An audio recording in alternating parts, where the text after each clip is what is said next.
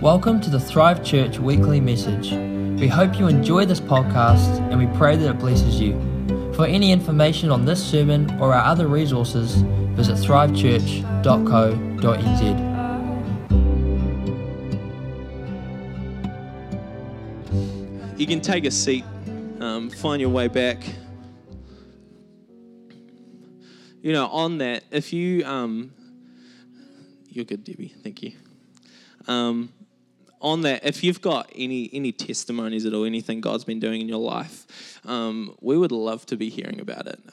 You know, us as a staff team would love to be celebrating what God's doing, because we know that God's doing incredible things in the life of this church. We know that His power's moving, that healings are taking place, financial breakthroughs are happening, and we want to be able to celebrate with you with your one. Nothing is too small or too insignificant. Let your life group leader know, or your pastors know, or just let somebody in your world know what God's doing. Awesome. So, last week, Pastor Glenn opened up our series on discipleship, and essentially discipleship being to follow closer, the 12 disciples being the 12 guys that follow Jesus closely, and I think there's, you know, it's very easy to see when you look at it that way, the correlation between discipleship and how closely we're following Jesus, how closely we are like walking behind Him. David writes in the Psalms, Your word is a lamp to my feet and a light to my path. And so He guides us. He lights the way. He shows us where we're going. But the closer you are to the light, the easier it is to see. And then there's this sense as a disciple that you are literally walking with God. You know, Glenn shared last week how Bear Grylls talked about while he was on top of Mount Everest, saying, "Wow, how incredible it is to climb mountains with the one who created them." And so, as a disciple, you've got God walking alongside you. You're not just following Him, but He's actually alongside you. And then Pastor Glenn talked about how as a stone travels down the river, it goes from being the sharp stone with ugly edges that might cut somebody if they get too close, into the smooth stone that when used in the hands of God could actually take down a giant. And so you see this process of discipleship is actually all about like getting you ready for what God's plan is for your life. It's not like we're not doing the series to like get better, like to have a better church or anything. We're doing this series. These 5 weeks are all about you. These 5 weeks are all about like you being equipped, you being trained, you being ready for what God has got called for your life. Not because we want this to be better, but because we want specifically your life to be better. We want you to go into your destiny. And so I would really encourage you to come along to these 4 weeks, the next 4 weeks as we're looking at this. And here's the thing, is if you can't make a Sunday morning, we're doing the exact same thing Sunday night with a fresh preacher who's got a fresh word. And so me and Jared have got a preach off today. So you should come along to the 6 p.m. tonight, because he keeps saying that he's got a better word. And I've read his notes. And they're good. He's got more points than me. I've got 2 and he's got 4. So like if you enjoy this morning, Jared's message is better. So you should come along tonight.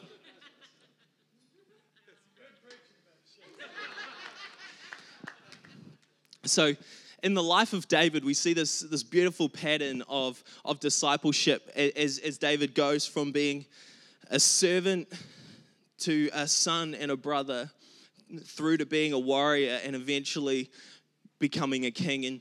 And there's this incredible pattern. And so over the next 4 weeks, Glenn pretty much summed it up last week and wrapped everything up together. So these 4 weeks, we're just going to be looking at these stages and just like really getting into the nitty gritty of what it looks like to be at that stage. And I just think it's so incredible that somebody's life 3,000 years ago is actually applicable to ours now. And so we're just gonna kick off.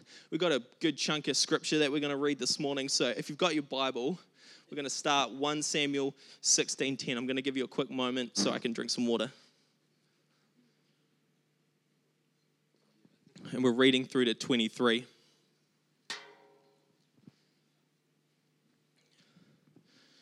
All right, starting in verse 10, here we go. Jesse had 7 of his sons pass before Samuel, but Samuel said to him, "The Lord has not chosen these." So he asked Jesse, "Are these all the sons you have?" "There is still the youngest," Jesse answered. "He is tending the sheep." Samuel said, "Send for him. We will not sit down until he arrives." So he sent for him and had him brought in. He was glowing with health and had a fine appearance and handsome features. Then the Lord said, "Rise and anoint him. This is the one." So Samuel took the horn of oil and anointed him in the presence of his brothers. And from that day on, the Spirit of the Lord came powerfully upon David. Samuel then went to Ramah. Now the Spirit of the Lord had departed from Saul, and an evil spirit from the Lord tormented him. Saul's attendants said to him, "See, an evil spirit from God is tormenting you. Let our Lord command his servants here and search for someone who can play the lyre." I don't know what that instrument is, but it's probably not as good as a guitar. "He will play when the evil spirit from God comes, and you will feel better." So Saul said to his attendants, "Find someone who plays well and bring him to me." Now one of the servants answered, "I have seen the son of Jesse of Bethlehem, who knows how to play the lyre. He is a brave man and a warrior. He speaks well and is a fine-looking man, and the Lord is with him." Then Saul sent messengers to Jesse and said, "Send me your son David, who is with the sheep." So Jesse took a donkey loaded with bread, a skin of wine, and a young goat, and sent them with his son David to Saul. David came to Saul and entered his service. Saul liked him very much, and David became one of his armor bearers. Then Saul sent word to Jesse, saying, "Allow David to remain in my service, for I am pleased with him." Whenever the Spirit from God came on Saul, David would take up his lyre and play. Then relief would come from Saul, he would feel better, and the evil spirit would leave him. Father, I thank you for your goodness and for your words here this morning. God, I pray that as I'm speaking, as I'm sharing, that you would speak, God, that you would speak to every single person here this morning, God, that your heart would be revealed, that your plan for their life, your purpose would be unlocked right now in this moment. Amen.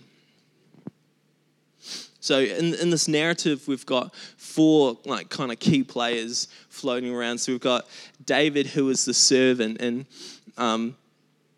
at this point in time, scholars believe he's probably around 10 to 12 years old. So he's actually not that old. We've got David, we've got Jesse, who is David's father, and he's actually the leader of the Sanhedrin for Bethlehem, and so he is in charge of keeping the Torah, which is where the law is, the books of Moses. So he's in charge. He's a part of a council that's in charge of keeping the law, making sure that the town's following that, so that the Bible says back in the Old Testament that the rain would only rain on the righteous, and so he's kind of in charge of making sure that the town's righteous, so it rains and they don't die. So he's got a pretty big role. He's well known. We've got Samuel, who is the man of God. He's probably the second most well-known person in the nation at this point, because he's where you hear God's voice. He's the go-to guy. God will speak to him. He is essentially the voice of God in this situation. And we've got Saul, who is the king, who has been a naughty king and is no longer allowed to be king, basically. And so we're in this situation where Samuel has come to the house of Jesse looking for the next king. He's saying he's come there saying I'm looking for the person that God has anointed, the person that is prepared to be the next king. No, sorry.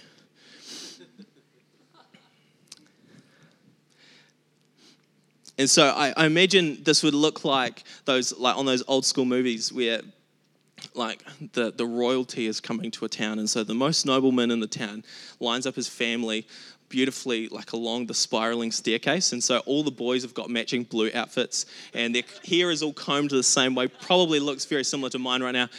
Um, and they're layered from tallest to shortest, and so they're all getting ready, and the oldest one's starting to grow some facial hair, and so Jesse's quickly shaving his dirty moustache off, and like he's just getting all his kids ready, making sure they all look good, and he just turns to Dave and he's like, "Hey, do you want to go look after the sheep?" And Dave was like, "Why? Can I wear the blue shirt and have the cool hair like Mitch?" And Jesse was like, "Nah, like I need you to go look after the sheep." And so he goes off, and in comes Samuel the prophet. He's looking, and he's got we know that he's got like a good looking family. Even David, who was rejected, he was good looking. So good looking family. And so he comes in and he looks across all of these 7 sons, and he's like, "Nah, none of them's the one. Where's the other? You must be hiding someone from me." And he instantly knows that there must be something going on. And this seems strange unless you read Psalm 51, written by David. And he writes this: "Behold, I was brought forth in iniquity, and in sin my mother conceived me." And one of the things that's believed is that actually David was an illegitimate son. Yes, he looked good on the outside. Yes, he had everything together, but actually, this is the guy that's supposed to be keeping the law, and his youngest son was born of a woman that wasn't his wife. And then we read on, David writes that his brothers would actually, he would be thirsty, and his brothers would give him vinegar to drink, and that he would be hungry, and they would give him gull. I don't know what gull is, but it sounds like an awful meat product.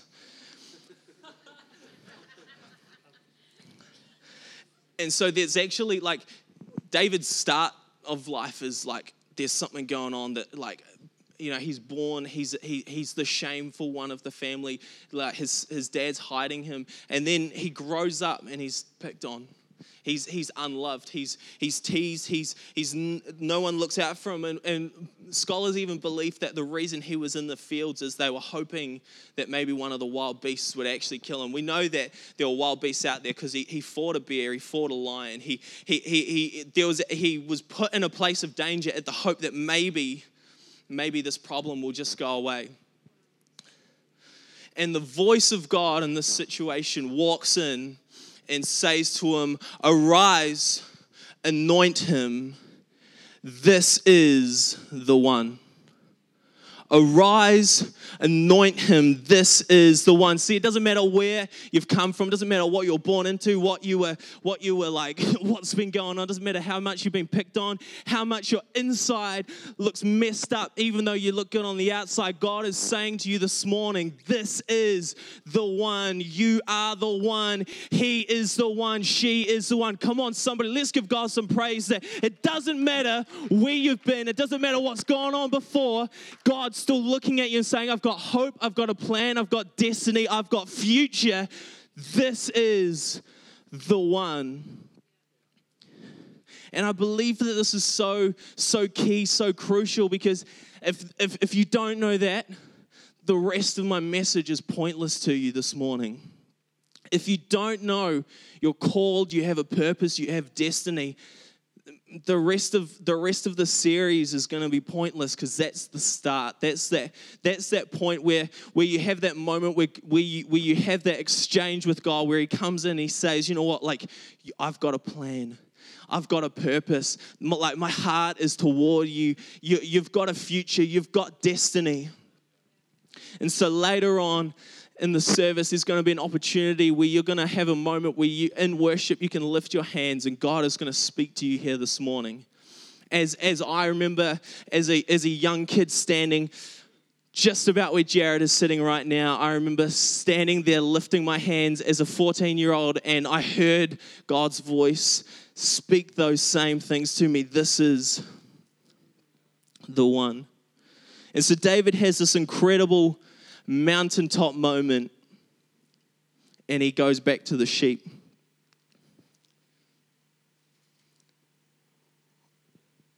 I remember when I got my first car, it was gangster.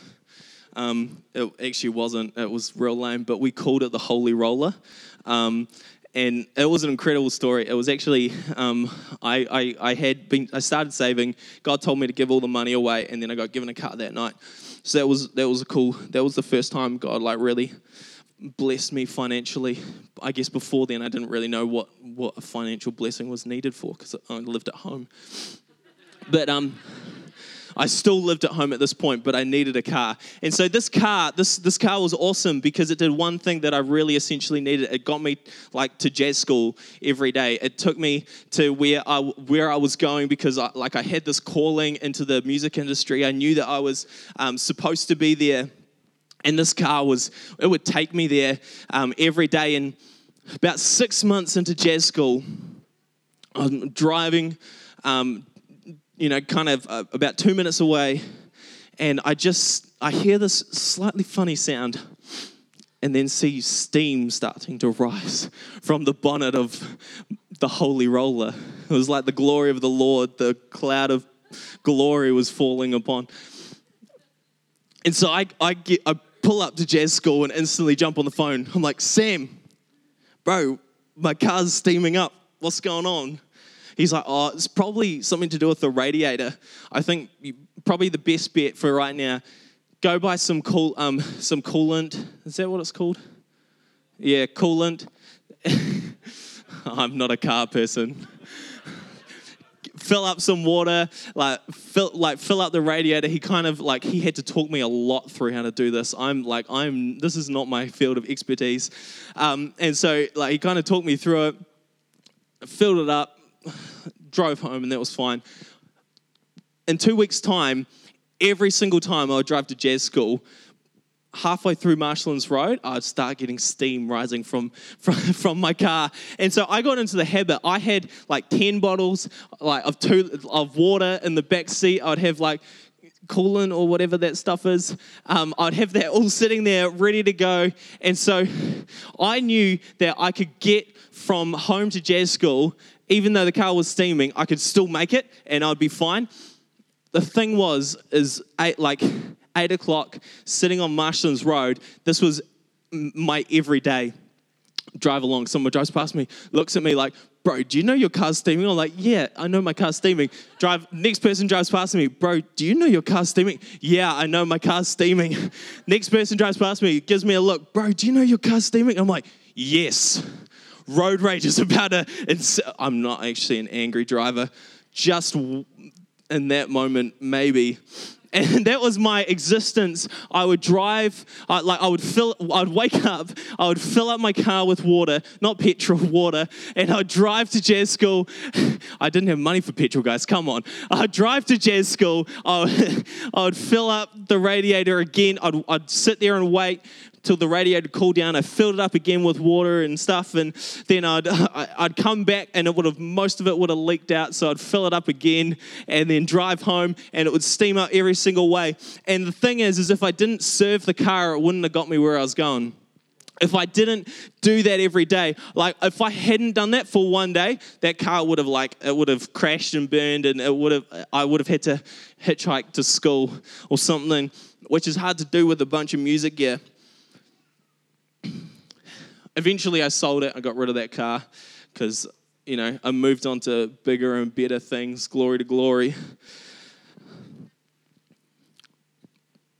But actually, that car got me where I needed to go because I was serving it, because I would get in there every morning, I'd fill it back up, and when I pulled up, I would wait for it to cool down, which is a painful experience, and then I'd fill it back up again. I intentionally served that car, and it got me where I needed to go.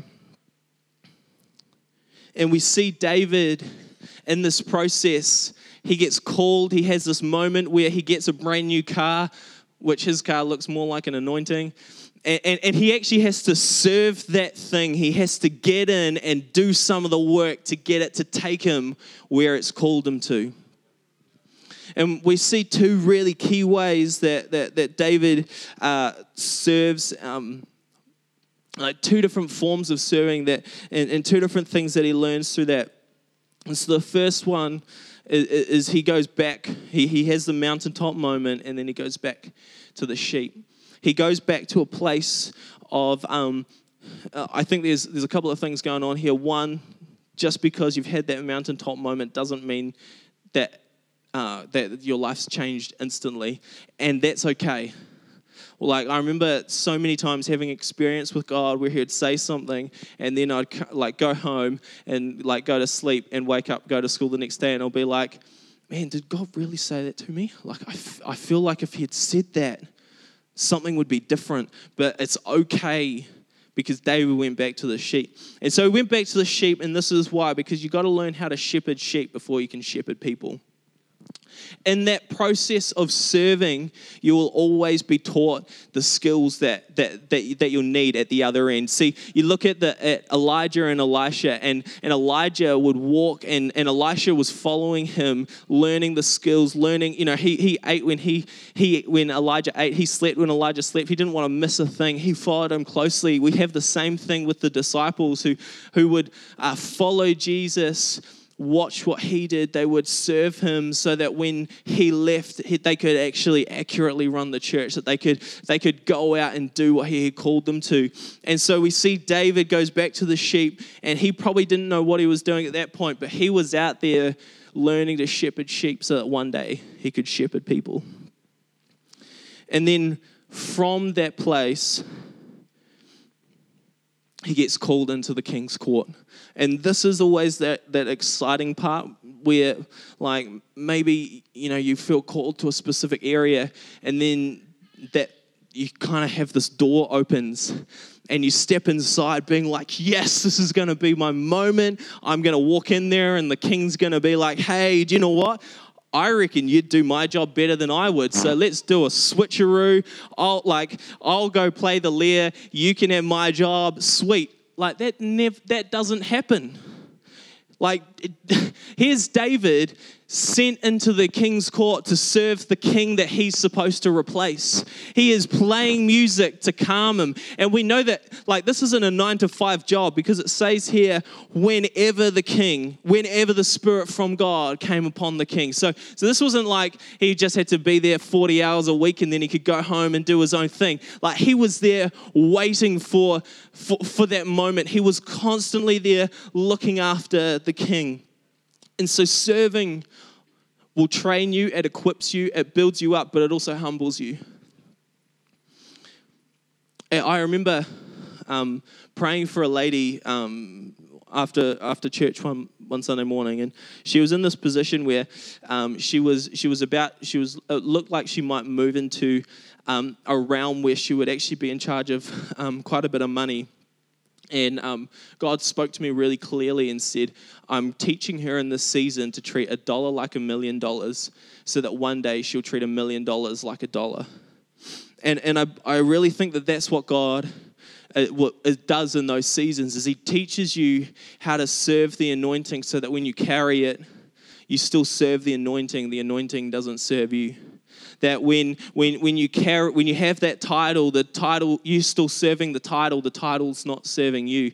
That when you have that position, when you have that job, when you have that financial breakthrough, when you have whatever it is that God has said, when you've got that, it's not serving you. It's not about your you benefiting from it, but it's about you going and saying, still, even though I am the king now, I'm going to treat it like I'm still the servant serving the king. Can I get the worship team up?